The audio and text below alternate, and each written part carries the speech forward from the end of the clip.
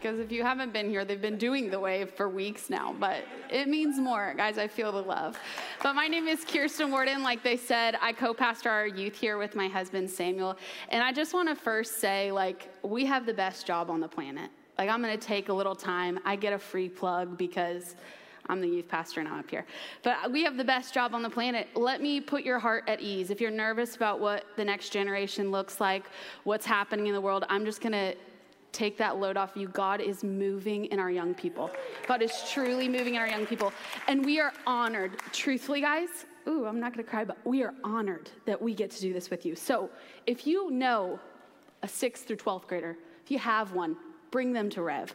If you know of one, just casually know of one, bring them to Rev. If you see one walking on the sidewalk, I'm kidding. I'm not going to tell you to kidnap anybody, but either way, they should be coming to Rev. There's community, there's life there, so I encourage you to do that. But if you came to the first Fresh Fire Sunday, you heard my husband speak, personal favorite speaker. I know I'm a little biased, and you saw a picture of my cute, tiny little family. I've got Cadence, who's 5, Everly, who's 2, and Judah, who's almost 5 months old. But I'm going to zoom out on that picture this morning, and this is my entire family. My mom's actually here this morning. Yes, love it. I'm one of 7. I have an 8th bonus brother through mentoring. He's not officially adopted, but he grew up with us. And we're at a beautiful stage of family where we're just at a constant state of multiplying. We were a big family years before, but every single time we get together, there's just like more babies and more husbands, and at some point there will be wives because I have 2 younger brothers, but we're just at a constant state of multiplying. It's great. We love it. I joke, I don't have that same grace on my life to have 7 kids, but I love to be a part of it. But honestly, my parents are amazing. They have been in ministry for 35 years, and I'm just going to pause really quick because you're here. Thank you for your yes. 35 years ago, I'm here today because you said yes. And even in it, yes, let's give it up. Even an encouragement for the moms out there, like, your yes matters. The dads out there, your yes matters. You have no idea what you're saying yes to when you do. But 35 years is awesome. But I have a shocking secret for you on this Sunday morning. Are we ready for a shocking secret? Does anybody want me to spill some tea? You guys know what I'm saying. I can say that during second because they get that. But I have a secret about pastors this morning. I know I should have got permission before I shared this little secret, but it's something that every pastor anywhere has in common. Okay, you ready? I'm building up anticipation. Do you feel the anticipation in the room? Any pastor anywhere, ever, has one thing in common. They're human. I know. We're shocked. They're human. I'm human. You're human. And you know what that means? That means sometimes we miss it. Sometimes we are convinced we heard God's voice and we swing and we miss. There are other times in our life where we definitely heard God's voice and we don't say anything at all. And I'm going to share one of those stories today. Exciting. Who loves a good fail reel? Anyone? Me, all the time. But my message today is called You Have My Yes. Say that with me. You have my yes. And some of you are probably like, what did I just say yes to? I'll explain. I believe that there is an encounter for every person here in the auditorium today and watching online for an invitation to partnership with the Father. So let's pray and we're going to jump in. Jesus, we just thank you for every person who woke up this morning and already gave their yes. We honor that they're here in the room today. And Lord, we're asking that your Spirit would come and would begin to speak to us. God, we lay down the things that weigh us down, the things that we feel like disqualify us this morning, and we say, have your way. In Jesus' name, amen.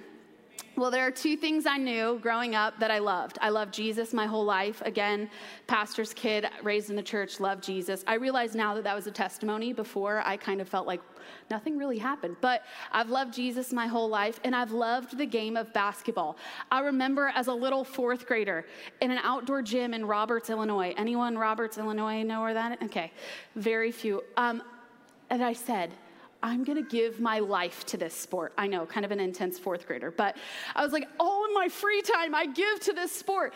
And at one point, guys, I really thought I'd go to the Olympics. I really did. The only problem is my heart and my height just never quite, we just never grew. much past fourth grade. But I loved the game of basketball. And I played all throughout high school. And then into college, I wanted to find a school that would let me love those two things really well. I wanted to love Jesus and go to a school that pursued the kingdom, but I also wanted to win some basketball games. You know what I'm saying? Like, I didn't want one or the other. And it led me to a program in Oklahoma. They were 9-time national champions. And it was a very unique program. The coach was extremely pastoral. And we would have these moments in the upper room. And before you think we were that spiritual, which we kind of were, the upper room was just simply like above the gym, okay? So it was just like upper to the gym, but it was called the upper room. And sometimes we just go over plays in there, normal collegiate basketball stuff.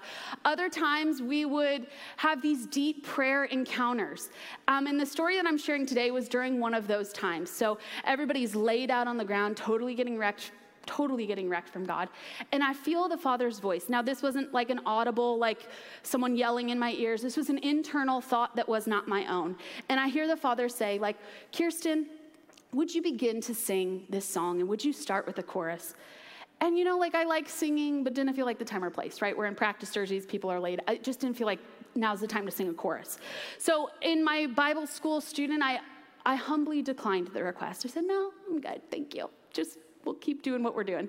And again, I feel the Father go, hey, Keirstyn, would you begin to sing that song? And would you start with the chorus? And again, I declined the request. No, I'm good. This time a little bit more sure of myself. And to my surprise, he asked me again. He says, Keirstyn, would you please begin to sing? And at this point, I'm irritated. Okay, I'm human, right? We all got this. I'm human. I'm like, I'm not gonna do it. And before I could even get that full thought out of my head, my roommate at the time starts singing that exact same song at that exact same chorus.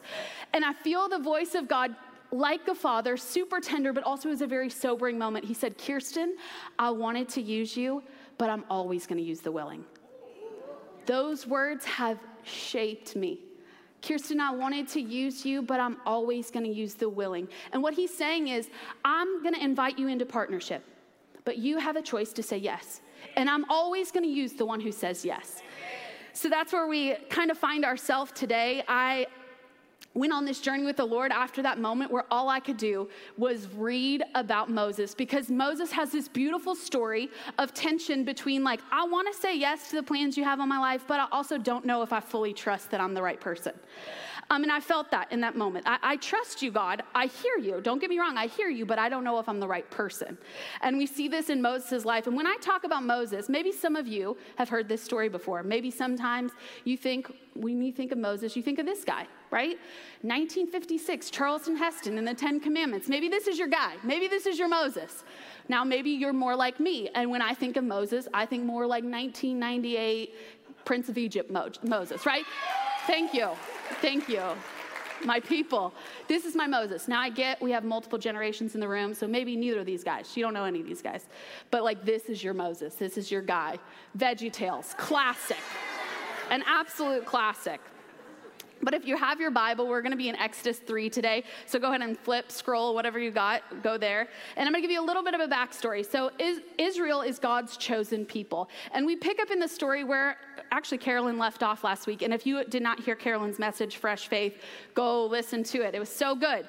But it says in Exodus? I like it. It's like a mix. It's like New Testament and Old Testament. Exodus. It says that in verse 1 that this new king, so the king that knew Joseph died, and there's a new king, and it says that he did not know Joseph, aka the favor that was on the Israelite people no longer was there. It has lifted, and all he sees is an army. All he sees is a threat. So he decides that he's going to put the Israelite people into slavery, and he's going to put a decree out that all baby boys must be killed. Now, a mother has a child at this time. It's a little boy, and she's able to hide him for 3 months. And when she's no longer able to hide him, which I totally understand because I have a 4-month-old, and the thought of like hiding him for a long time would be very difficult because he's starting to just randomly yell. But she's able to hide him, and at this point, she's like, okay, I can no longer hide him. She makes a basket. She puts him in the Nile River. She sends the baby floating, and I could just feel the mother's heart right here, like, just, Lord, please protect my baby. And the baby floats all the way to Pharaoh's, man, this word's hard this morning. Pharaoh, thank you. Pharaoh's palace. And the princess picks the baby up and she names him Moses, which just means drawn out of the water. And he's raised in the palace. He's living his palace life. Then one day he walks out and he sees an Egyptian man hitting another Hebrew man. And he's just had enough. And out of anger, he kills this Egyptian man. And then out of fear for his life, he takes off and he hides. He ends up getting married, which I feel like he should have wrote a chapter about dating in the desert, how it's done. I don't know. It just feels right. But he doesn't, which it's okay. But instead, he begins to tend his father-in-law's sheep for 40 years. And in Exodus 2, it says that God has seen all the problems and the suffering of the Israelites, and he has heard their cries to be rescued. Now, I don't know about you, but these are some problems. Being born at a time where your people were enslaved for 400 years is a problem. Being born during a time, being a male, and all the males are being killed is a problem. Then killing somebody, and then again running and fleeing for your own life is another problem. He has these problems stacking up.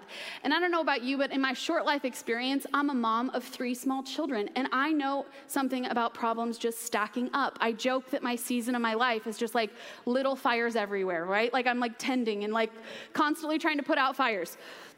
But Moses finds himself in a problem. This is Moses has 99 problems, but a plan ain't one kind of moment. And this is where we pick up in Exodus 3, 1 through 8. It says, "Now Moses was keeping his flock of his father-in-law Jethro, the priest of Midian, and he led his flock to the west side of the wilderness and came to Horeb, the mountain of God. And an angel of the Lord appeared to him in a flame of fire out of the midst of a bush. He looked, and behold, the bush was burning, yet it was not consumed." The Hebrew word suggests there with keeping, this means that it was something that was habitual. It was his everyday job. This is something that he did absolutely every single day. And at his everyday job, doing his everyday thing, he sees yet again another problem. It's a bush burning in a very dry desert. He sees the problem, and this is what happens in verse 3. "And Moses said, 'I will turn aside to see this great sight, why the bush is not burned.' And when the Lord saw, he turned aside to see. God called him out of the bush, 'Moses, Moses,' and he said, 'Here I am.'" And I love this because it says that Moses turned aside. That simply means he was not looking, and now he's looking. He was not paying attention, but now he's paying attention. And that's when the voice of God began to speak. That's when he began to call out, "Moses, Moses." And when he called out Moses, Moses, he wasn't just saying, "Hey, I know your name," which is important. He knows your name. If you don't know that, he knows your name. But not only does he know your name, saying Moses, Moses means just like she named him pulled out of the river, Moses, he's saying, "Hey, I know your past too. I'm still calling you with your past." Another message, another time. But it said he turned aside and he spoke. And then he said, "Do not come near. Take off your sandals from your feet, for the place in which you are standing is holy ground." And he said, "I am the God of your father, the God of Abraham, Isaac, and Jacob." And Moses hid his face, for he was afraid to look at God. Then the Lord said, "I have surely seen your affliction of my people who are in Egypt, and I have heard their cry because of their taskmasters. I know their suffering." And I think some of us today just need to know that he sees it. He sees it. He sees those countless hours of being faithful at your job. And not only does he see it, he hears it. He hears the cries that you're crying out. I don't know what problem you walked in today with. I don't know what solution you need God's divine solution in today, but I can tell you that he sees you. He hears you. He knows you. If you're crying out to be a mother or father, he sees it. He knows it. And not only does he see and know it, he wants to rescue you. He wants to come in with the solution. Verse 8, and we're at verse 8 now, and it says, "I have come down to deliver them out of the hand of the Egyptians and bring them up out of that land to a land good and a broad land, a land flowing with milk and honey." And I'm sure at this point, Moses is pleased, right? God, you hear the pain. You see the suffering. You know what I've gone through. You can see it all, and you're gonna fix it. I love this for you, God. This is great. Thank you. But then verse 10 is the curveball. He says in verse 10, "Now go, for I am sending you. You must lead my people out of Egypt." Verse 10, we see that God's divine problem-solving solution is partnership. It's partnership with us. Where we feel like, well, God saw the problem. God's going to fix the problem, right? He's inviting us into partnership. And I love this back and forth we're about to read because it again makes me feel so human because I can totally relate. Moses protests and he says, if I go to the people of Israel and tell them, the God of your ancestors has sent me, they'll say, like, what's his name, though? Like, I love this because it's just like a little bit random. Like, his back and forth is like, I mean, they might not believe that, like, what should I say your name is? And God then encourages him and says that I'm the God of your ancestors. I'm the God of Abraham, Isaac, and Jacob, and I will go with you. And he's like, okay, that's great, but no one's going to believe me. And in Exodus 4:2, it says, then the Lord asked him, what is in your hand? And Moses said, a shepherd's staff. And God instructs him to throw the staff down. Staff turns into a snake. Then he doesn't even wait for Moses' reply at this point. He just keeps going because he knows this back and forth thing that Moses is about to do. He says, put your hand in your coat. Hand comes out and there's disease. Put your hand back and then it's clean. And then he said, if they don't believe those two signs that I'm giving you, go to the Nile River, get some water, pour it out, then there's blood on the ground. And Moses still, after these signs, he just doesn't feel like he's the guy. How many of us just feel like sometimes we're not the guy, we're not the girl for the thing that God's calling us to? I can totally relate. But I love this about God because when he invites Moses to this problem-solving partnership, he's saying, I'm going to back you with my power. When he sends you into your workplace, no matter where you work, no matter where you live, when he sends you into those places, he's saying, I'm not going to let you go alone. And if we continue to read the story, he goes back and forth. And at one point he says, please, Lord, send anyone else. I don't know about you, but I feel that. Please, Lord, anyone else. And God's saying, I'm gonna equip you for your journey, because when we journey with the Lord, when we say yes to God in his divine partnership, he's saying, you're not going alone. I'm going with you. I'm gonna back you with my power. And this is the promise that we get to see today. If we continue to read the story, which I encourage you to do, he says, like, I don't even speak well, Lord. And God's like, I know, I made your mouth. I'll send people alongside you. He ends up sending his brother who ends up speaking, but we see this back and forth tension. And I love this story. I love it because we don't actually ever see Moses's, we'll call it an unashamed yes. We don't ever see him go, you're right. I'm the man for the job. Everything you've placed inside of me, I will now go and do. But he gives more of a hesitant yes. He says, okay, well, I guess if you're saying that I could go, he does it. And you can read the rest of the story. I encourage you to do that. But if we just leave this as one of those stories we've heard 1,000 times, or one of the movies we love to watch, we're going to miss the invitation to partnership this morning. I don't know what thing in your life you're crying out for.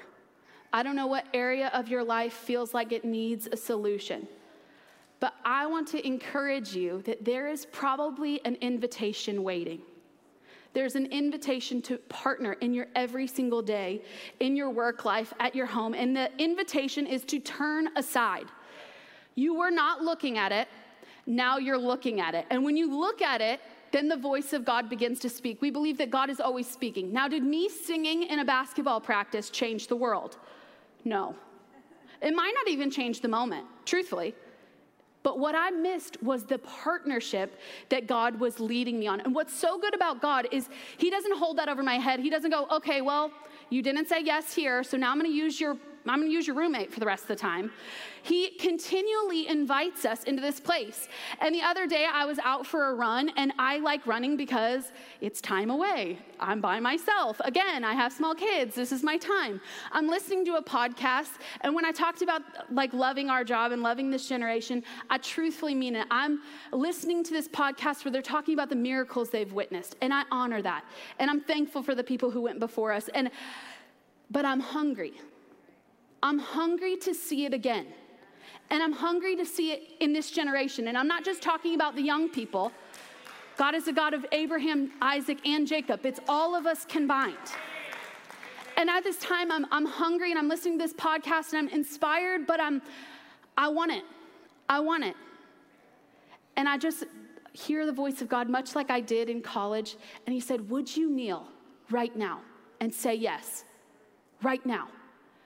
And I'm outside of a high school on a main road. I don't know about you, but I'm not necessarily like, hey, look at me, I'm dying on a run. I didn't feel like it.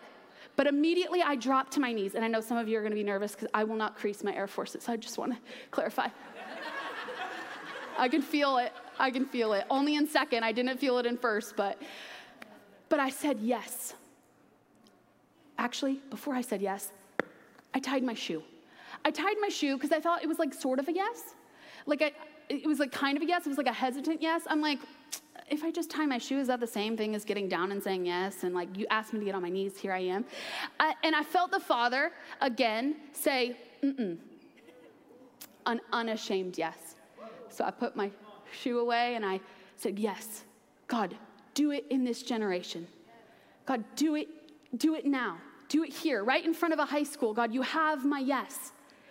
And I don't tell you that story to be like, oh, look at me. I listened, because again, I'm human. I missed it.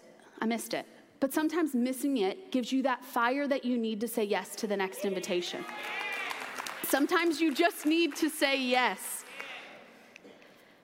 So I wonder what our workplaces would look like if we took time out of our everyday habitual things that we do and we said yes. We turned aside. I worked at Target when I was in college, and every once in a while, I'm, here, present, and I would begin to hear the voice of God, like, hey, would you pray over their food? They're not feeling good. It was little invitations, right? I didn't stop what I was doing. I was like, hello, I'm your cashier. I would like to pray for you. You're not feeling good. Sometimes it might look like that, but God has actually wired you. Just like he said to Moses, he goes like, I made your mouth. I know what you struggle with. I know what you need. In the same way, he's wired you, and he's going to invite you into these places. And I believe our workplaces will look different when we begin to turn aside to the voice of God. I believe our families will look different when we turn aside to the voice of God. And I feel like there is an invitation today. It's an invitation to an unashamed yes. It's an invitation to say, I have a list of reasons, God, why I should not, why you could choose anybody else. I have a list of reasons why I feel like I'm lacking in whatever area God is calling you to. And God wants to respond with an overwhelmingly, I will go with you. You don't have to do a single thing alone.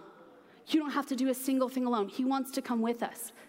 He wants to partner alongside of us. So today we're going to go into worship, and I believe that we're going to have that moment where we can, again, take another risky step. Again, say yes to the Father and whatever he's calling us to. And I encourage you, it might look different for all of us. You might work at a hospital and hearing the voice of God might look a little different. You might be a school teacher and hearing the voice of God, it might look a little different. But I encourage you, wherever he's leading you, wherever he's asking you to take a step out and say yes to partnership, say yes. And an unashamed yes. The kind of yes that for Moses, if we continue to read the story, his yes, and it was a hesitant yes, but it set an entire nation free. Spoiler alert. I mean, you can read it, but I think we kind of know. His yes led an entire people group out of slavery. What will your yes do? You might not know. I mentioned my parents, they didn't come from a Christian family. But they said yes 35 years ago. And they changed the trajectory of our whole entire family's life because of their yes. You don't know what the backside of your yes looks like. But I encourage you today to step out wherever you're at. Yeah, so Lord, as we go into worship, we just thank you that you are speaking. You are a speaking God, and we lean in, we turn aside. We begin to look and hear your voice in our life, in our family, wherever you're calling us. God, you have our yes. Thank you for spending time with us today. You can find more content like this at vineyardlive.us. There you'll find conferences, training, and worship. You can check it out at vineyardlive.us.